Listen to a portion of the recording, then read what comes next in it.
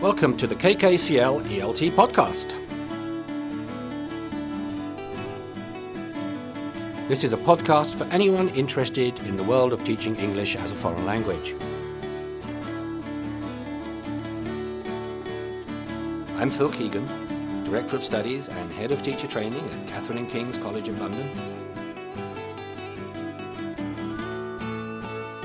Episode 3, Technology and Language Learning, Part 1.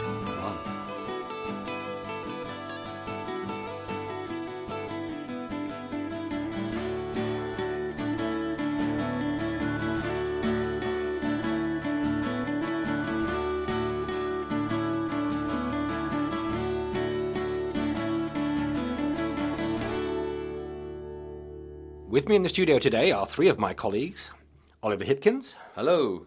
Will Corner. Hi there. And making his debut appearance on the KKCL ELT podcast, Steve Munns. Hello. Technology.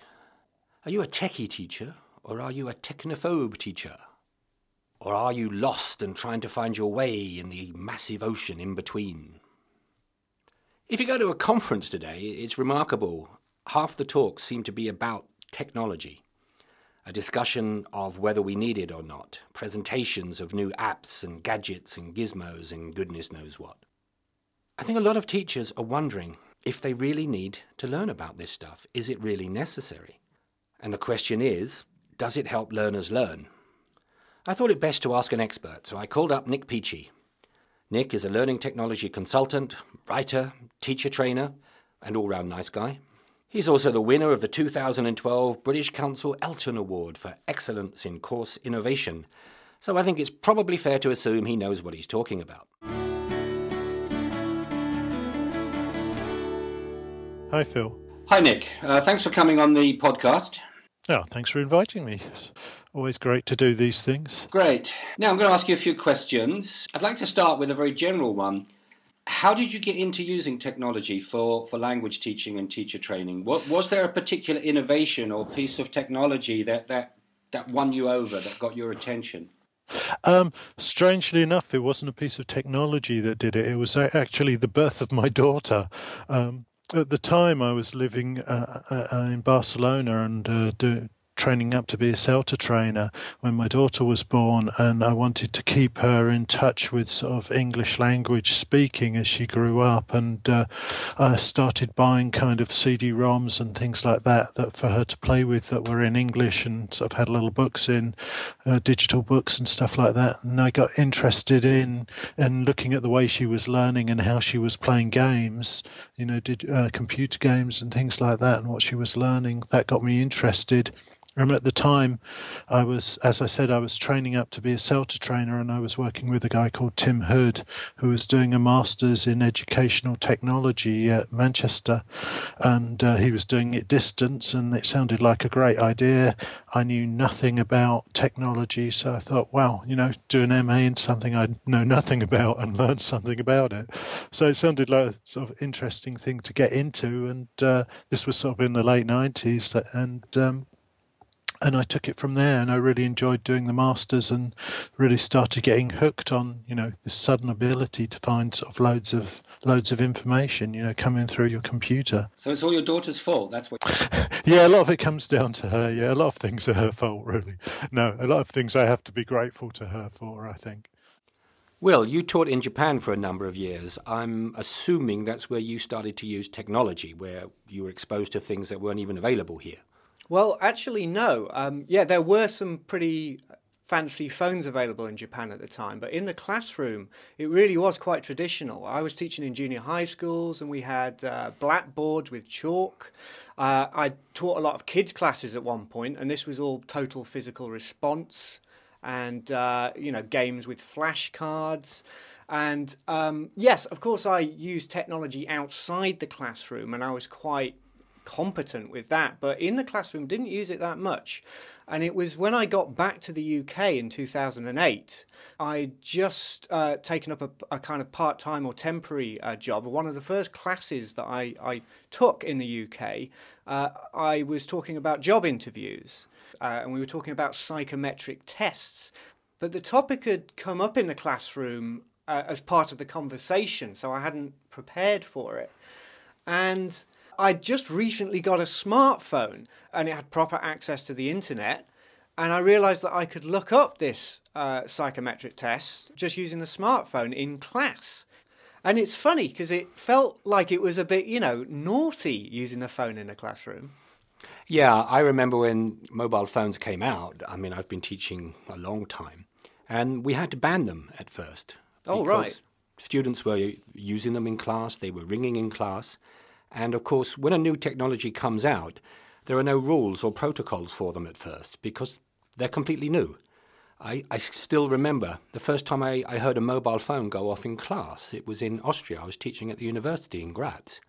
And I was flabbergasted. I just didn't know what to do. It was such a new thing to happen. You strike me as pretty connected by the look of your desk. You've got your standard issue PC, you've got your MacBook, you've got your iPad, your iPod, your smartphone, you're syncing things. So you come across as a bit of a techie. How did you learn this and why?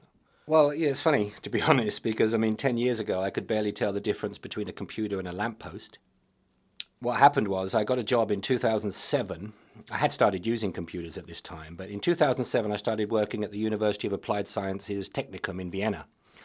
My boss, Professor Otto Mardadonner, he'd invested a lot of the university's money in classroom technology, a lot of money. And none of the English teachers, and there were more than 20 of them, were actually really using it. And he was a bit fed up. So basically, he gave me a full-time job and put a MacBook in my hands and said, learn how to use this, learn how to use all the classroom technology, and then teach those useless English teachers how to use it. So basically, I bought a MacBook for dummies, went from there, started playing around with all the technology, started looking things up, and I eventually did go on to start helping the teachers with using the classroom technology, and I got kind of hooked on Macs, and yeah, hence my desk. One thing I was very keen to get Nick's take on was whether all this technology that's available nowadays is really necessary for language learning. Well, I think we should look at it from our students' point of view, and I think from the point of view of our students, they need to be digitally literate to have sort of chances of employability and to have all the opportunities that are available in life now in the 21st century. And I think sort of part of that digital literacy is sort of, especially for language learners, comes over into communications and English language communications. So if we aren't kind of helping our students negotiate the communication world of technology, then I think we aren't doing our jobs to the full and giving them sort of the best of what they need to sort of be functional citizens within the 21st century. I think we need to be sort of helping our students to communicate with tools like Skype to write blogs, and to do things like video communication and things like that. It's an interesting point you're making there. What you seem to be suggesting is that language teaching has got to be part of the general education of people, and that has to include digital literacy these days. Yeah, I think it does. I really think it does. When I first started teaching, we had things in course books which were sort of how to use the phone or how to write a letter, and you wouldn't think of sort of just missing them out and thinking, oh, students don't need that, and in the same respect, I think nowadays we shouldn't be missing out things like helping students to communicate via video conferencing or something like that, how to help students to write a blog or because that's part of the communication skills that they need in English for the 21st century. A lot of points from Nick there. Digital literacy in the 21st century, employability. Is it really our job as English teachers to incorporate all these things into English classes? What do you think, guys? I absolutely agree with Nick, to be honest. I think that students of English who are living in a society that's rich in digital media should be given the opportunity to use technology in the classroom and improve their skills, not only just language skills, but skills which are essential to their general education. I think it's increasingly important to enable students to produce their own digital content, not just to consume it or indeed manipulate it. And one of the things that I teach at the moment is a web design class for junior students. And this is part of a wider program of workshops and activities that we do. And I teach this workshop in English from the point of view of an English language teacher. So these students are learning new digital skills, coding websites, but they're improving their English at the same time. I asked Nick if he thought it was fair that experienced teachers have to spend time and possibly money learning about technology. I think it is fair. I think, you would expect your doctor or your surgeon, if you were having an operation, to upskill, to use the most modern, techniques and give you the best quality of service that they can. And I think it's equally fair for our students to expect us to upskill and give them the best quality of service we can. I don't think that's unreasonable. And, as teachers, we should be prepared to learn new things as well. I mean, actually, I find learning new things exciting, and it's one of the things that really excites me about technology is that there's always something new to learn. You don't get kind of stuck in that boring rut of doing the same stuff all the time. For me, I think that's great. And like you, I mean, I'm 50 or approaching 50, and my daughter's 14, and I think I can still keep ahead of her a little bit. And and also the way she uses technology is sort of limited to to what she enjoys socially. She's not very good at using it to learn, and it bothers me that she's not being taught that at her school either. That her the kinds of homework assignments that she's given that involve using the internet aren't for me aren't very sort of constructive. They're not helping her to use it as a tool to learn or a tool to develop her knowledge. They're very kind of limited, and that bothers me. That sounds like a lack of teacher training. Yeah, I think it is a lack of teacher training and a lack of sort of teacher knowledge to some extent, and sort of a reluctance to change. An example of one of the homework assignments, she was asked to research and write a biography of Martin Luther King. And she just went to Wikipedia, found one, and basically sort of summarized it, I guess. Whereas, if she had been asked to find 5 interesting facts or about Martin Luther King, or decide which were the most important facts or watershed moments in his life, she'd actually have to engage with that material a bit more and think about putting her own, applying her own opinions to it. Or if she'd been asked to actually given some facts and asked to research them and find out if they were true, this would be sort of pushing her to use the internet in more of a constructive and critical way rather than just as a kind of source of copying bare facts. As teachers, we have to change the way we think about the assignments we're giving as well, so that they do involve a lot more kind of, interaction with the material, not just fact finding. It has to be kind of some personalization or reflection on those facts, or checking of those facts, or something like that. What would you say to a teacher who was a bit technophobic and lacked confidence in using technology? How should they go about getting into using it? I think that the easiest and the best way in is to find things that your students can do autonomously, either at home or in a language lab, and set them as homework assignments. I think the thing to try to avoid is putting yourself in a situation that exposes you, where you're having to use, technology in the classroom in front of masses of your students, and when you don't feel comfortable about it, or maybe there are problems with connectivity or something like that. I think the place to start with homework assignments. Find ready-made materials. There's lots of people producing materials for English language learning online that are free. The British Council has a whole raft of sites where you can find sort of ready-made activities. There's one of the sites that I like, which is called Lyrics Training, has songs on it which have interactive kind of exercises built around them. Find some of those materials that are already made and just start recommending them to your students as homework tasks. Steve, you've come up with a novel way of learning about technology and bringing it into the classroom at the same time. Well, yeah, as a technophobe myself, I realised the need to start trying to use some technology in the classroom, but I didn't really have any idea of how to use the various pieces of software out there. But I found out that my students themselves were quite up on all these things because they're young and obviously they've been doing it all their lives. So what I did was I divided a task in the classroom by dividing the students into groups and getting them to produce a short beginner's course for the use of PowerPoint. So at the end of the group work, they had to make a presentation or indeed teach me how to use PowerPoint. So it was kind of a win-win situation, if you like.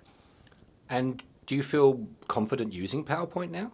Yes, I do indeed. I've started using it in the classroom. I made one of my first presentations a couple of weeks back about an overview of IELTS Writing Task 1.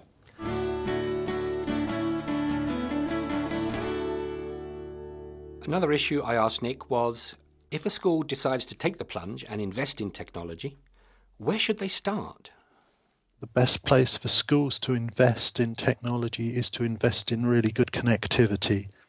You know, what I've seen in a lot of schools is lots of money spent on the hardware without the investment in the connectivity. And it's like, you know, buying a Ferrari and then not putting the oil in it to make it run. You know, the connectivity is the key thing. If you only invest in connectivity, you'll find that students start bringing along their own devices and connecting to your internet. That's really interesting you say that, because I think a lot of teachers, when you talk to them about technology and when you talk about people like yourself, I mean, technology experts, people always assume that you're going to come in and say you've got to spend thousands and thousands on interactive whiteboards and on this gadget and this gizmo and so on. And you're not saying that at all. No, not at all. I don't think, no. I think sort of interactive whiteboards are kind of on their way out and are a bit overpriced for what they are. You know, I think the connectivity, certainly good thing. If you're going to buy something else, then it would be a data projector, so that your teacher has something to connect their computer to, so that they can show things in class. And some decent speakers. But beyond that, you know, I wouldn't start recommending that. I would never recommend that anybody invests in interactive whiteboards. If you have them, you know, they're a great thing to use, and there are lots of ways you can use them. But I think if you've got the money to invest, then I'd put it in the connectivity first. I think it's worth pointing out what Nick means here by connectivity. This is one a little bit for the administrators, but also for teachers. You're going to need a robust broadband and Wi-Fi system. And sometimes Wi-Fi seems like magic, really, but it's not by any means, and it can be very temperamental. So it's important to get good coverage in all your classrooms so people can connect to the internet wherever they are. And it's also worth thinking about how many students are likely to have devices and be using the network at the same time. You've got to think about interference from neighbours or from other Wi-Fi sources in your building. And there can be problems with the building itself in terms of the corridors, corners, metal filing cabinets. All these things you might have to take into account. Of course, the best advice here is, if in doubt, ask an expert. But it's something that you really need to get right. It's a lot more complicated than, say, setting up Wi-Fi in your home.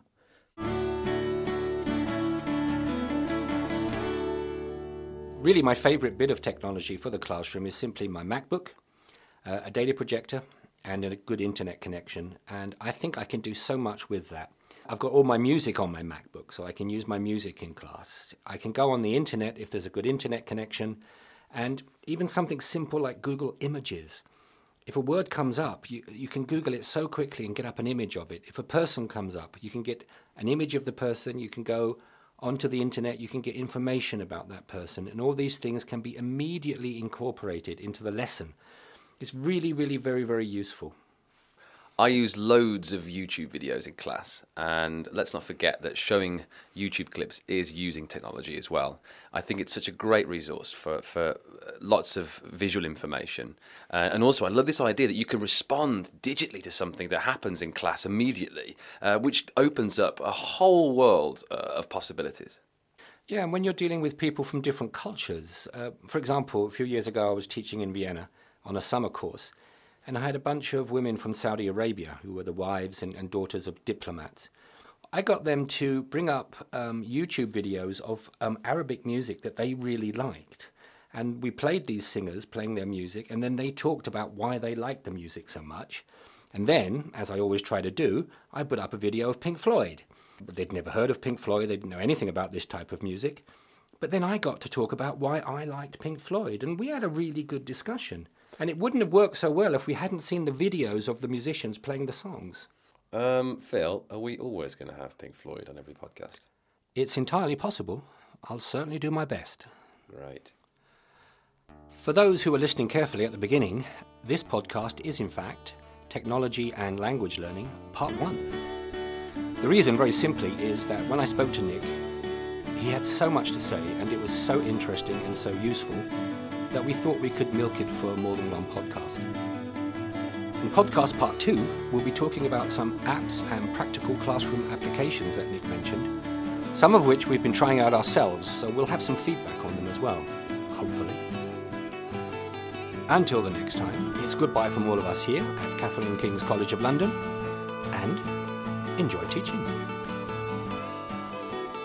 You have been listening to the Catherine and King's College of London ELT podcast. The podcast was presented by Phil Kagan and produced by Will Corner and Oliver Hipkins. The music was composed and performed by Oliver Hipkins, Steve Munns and Phil Kagan.